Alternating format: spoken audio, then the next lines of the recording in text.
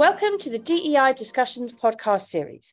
We are here today to celebrate the wins, raise awareness of the challenges, and walk the talk for change across the entire financial technology industry. This is a chapter special called Artificial Discrimination. Can AI be trusted with inclusion? And today we are joined by Rohan Handa, founding member, head of business at Horizen Labs Ventures. Horizen Labs Ventures is the premier Web3 advisory and solutions platform built to push the boundaries of what is possible in Web3. And Rohan is here today to share some thoughts on AI and if it can be trusted with inclusion. So welcome, Rohan. It's great to have you with us. The pleasure is all mine. Thank you for having me, Nadia. So let's start off and tell us a little bit more about who is HLV and what is the mission? Yeah, brilliant question. I think just like the space of Web3, HLV's mission as a whole is evolving, right? Because as we come to life with new technologies, new edges, the ways technology can actually impact people, we are continuing to develop new models and new businesses and understand what's really going to be the next frontier for human race as a whole. And Web3 and blockchain technology plays a good part.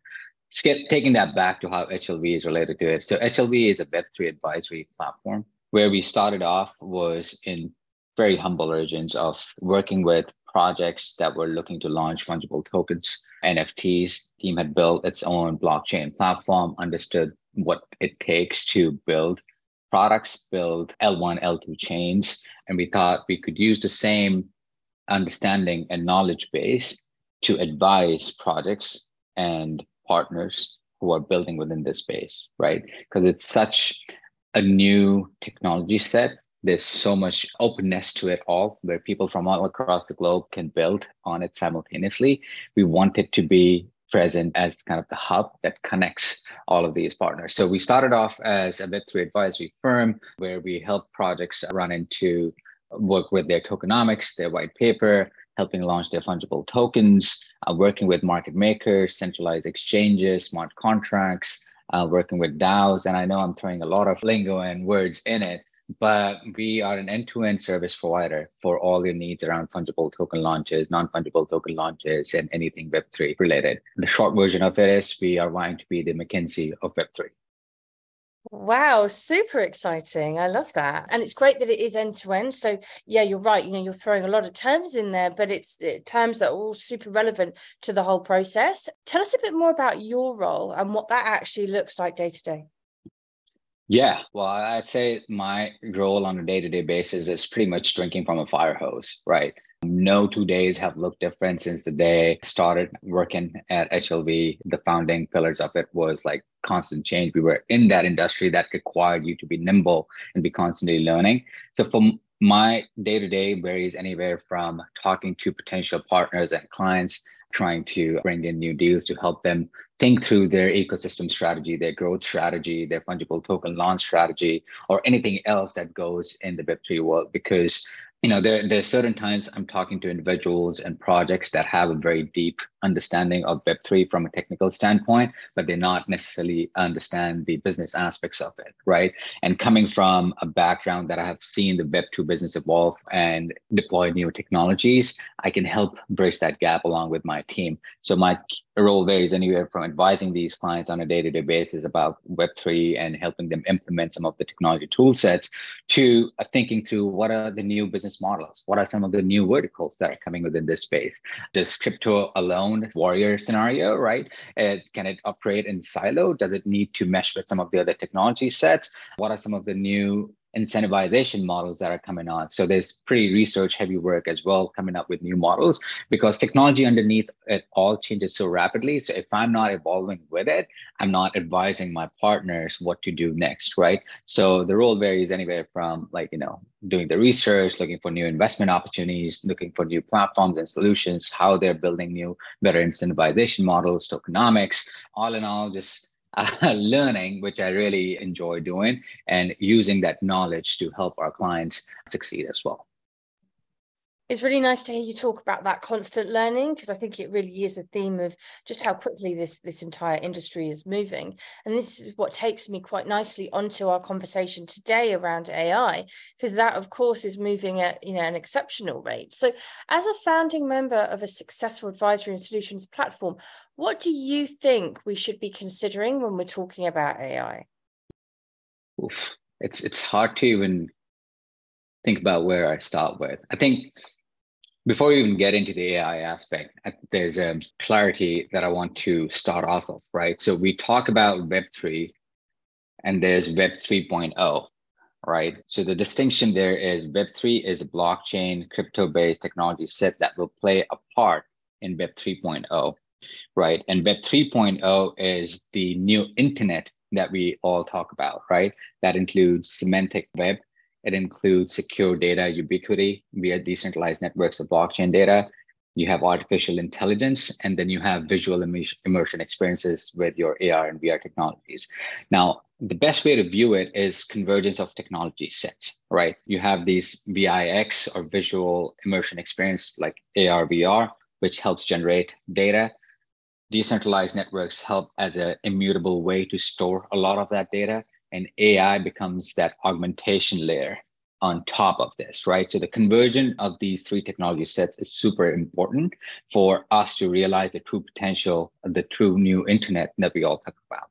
Now, AI, where it stands right now, we are in the generative AI mode, right? And the end goal is artificial general intelligence, or AGI, which is where the semantic web really comes to life. So instead of us prompting or giving descriptions of like what we need, what we want, and getting, the chat GPT like versions of responses, what you'll have is a little more human-centered design aspects of what that query can lead to. And I think AI will play a critical role in helping augment all of that information that's being shared across the web, both offline as well as online, and bring it all together in a way that makes humans, I believe, more efficient, more progressive, and we'll discover new frontiers, not only just in technologies, but healthcare, data, space exploration, deep water exploration, metallurgical excavations, like going on to new areas, having mutations of medicines that we previously not thought was possible,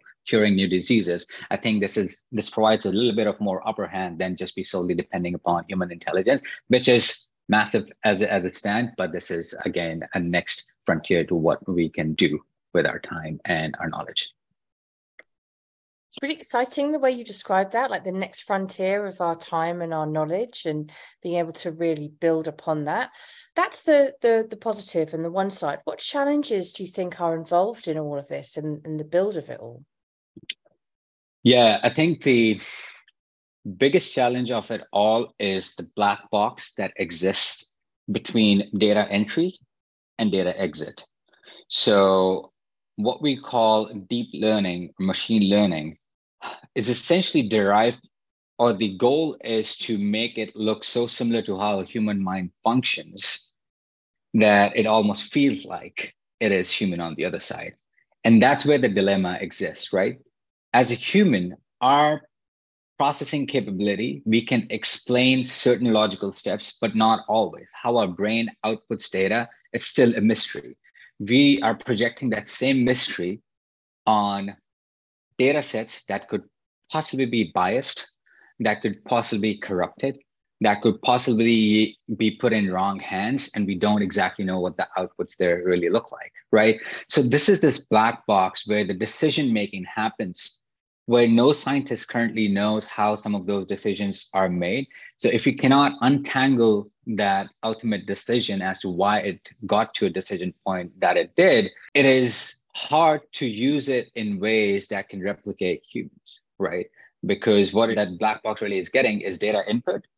And if the oracle or the person inputting data has malintentions, the outcome on the other end could be really disastrous. So I would say that is the biggest challenge that AI provides, is these large language models, how they are processed, how the data is inferred by the underlying code, the underlying logic behind it is still a mystery. Unless we've figured out a way for the machine itself to explain how it arrived at that data, it's going to be hard to ignore the fact that we can run into a lot of trouble doing so.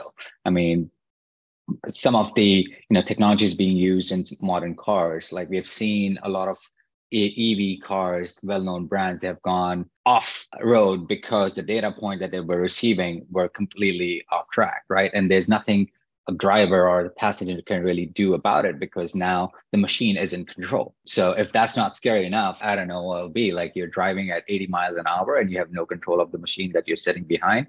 It's a dangerous scenario to be in. It's super, super helpful the way that you're describing this in a way that, I understand. And I'm sure many people who are wanting to learn about AI will understand better. And this is truly a dilemma that, as you say, can have dangerous outcomes. So what safety measures would you want in place? I think a lot of it comes down to regulatory. So there's a difference between, let me take a step back. So there's a difference between how AI exists today and how AI will potentially exist in the future that we are envisioning.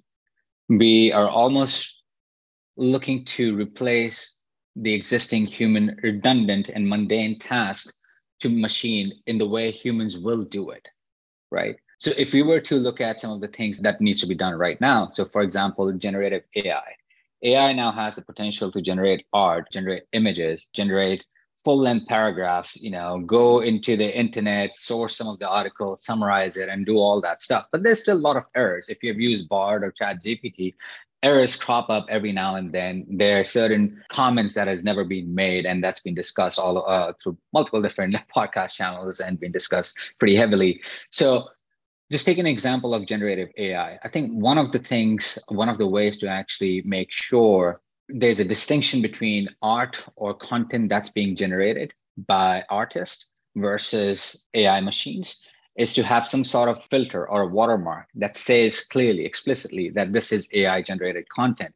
Because now what you're starting to do, if you can generate, I don't know, let's say 1,000 images an hour and an artist can do only 10, that's 100x improvement. And any company looking at that information will obviously prefer something that is higher efficiency, but that also takes away from the creative aspects of that human that was previously deployed to do that job. But the advantage, if you were to look at from the glass full point of view, the advantage there is now this artist, because he has this or she has this imagination of creating this beautiful world, he or she can leverage this medium to generate those 1,000. So the creativeness aspect is where you got to really focus on and what original human content can really bring. What are the prompts it can give to that generative AI bot so it can generate an art that the artist envisions, right?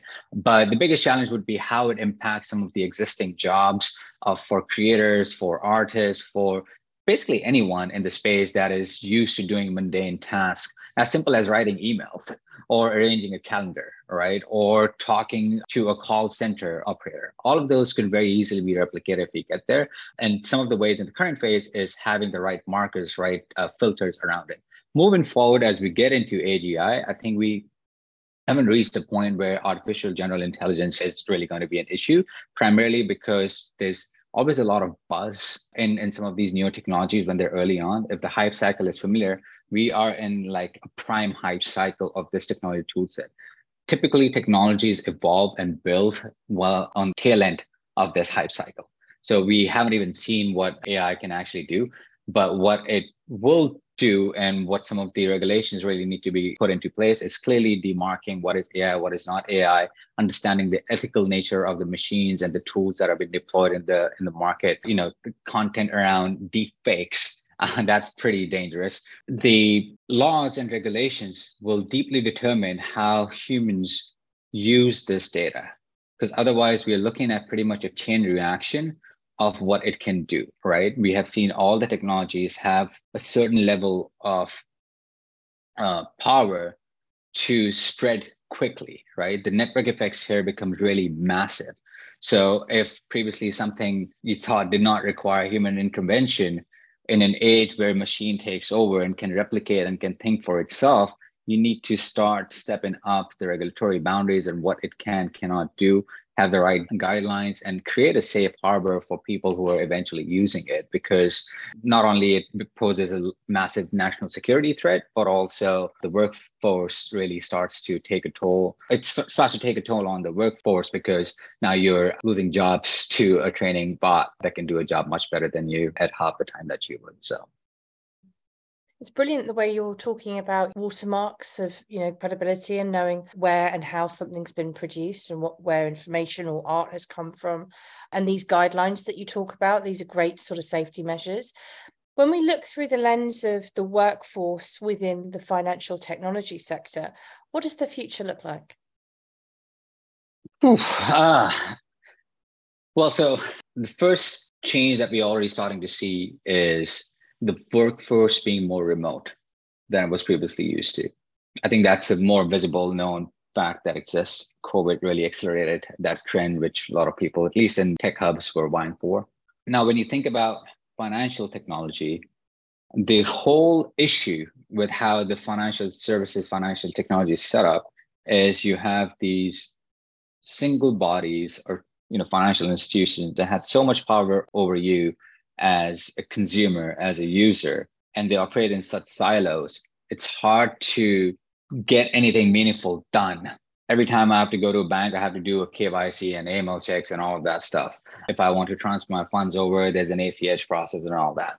I think with the combined force of technology sets, both AI and blockchain, a lot of these silos that have been created by some of these larger institutions could really be broken down or disrupted in a way, right?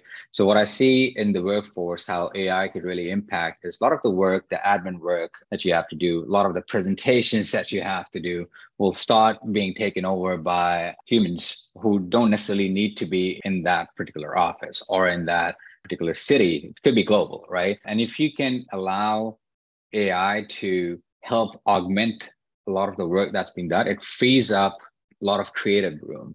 So what I envision moving forward is the workforce focusing a lot more time coming up with new business model, creative architectures, whether it be in financial institutions, whether it be in technology, and give a lot of mundane tasks, financial reporting, auditing, speaking even to customers for that matter, to AI-based technology bots and tool sets, right? We are far away from that, but that is where we are headed to, quite frankly. And then humans will have a lot more time to create and think about newer ideas instead of having to spend their time pushing buttons, setting up calendar meetings, sending email, setting up meetings that require, that spends so much billable hours that you don't even realize. I think at Shopify now they have started putting, for example, the total dollars being burned in every single meeting that you go into. So the significance of like how you're spending your time becomes more visible, right? So I think you'll have lesser meetings, more creative work will be done, and you'll see almost, I feel like, a renaissance period where every technologist and entrepreneur of finance the creative juices start flowing. So that's how I feel it will massively impact the future workforce. It'll be less service oriented per se, but more creators and creative artists who are leveraging the technology in different ways and forms. And thank you for sharing those thoughts. It's great to hear that there'll be more time for creation, more time for ideation, more time for thinking. It's been such a jam-packed episode full of learning. So thank you very much for joining us on the DEI Discussions podcast series. Great. Thank you so much, Nadia. Really appreciate it.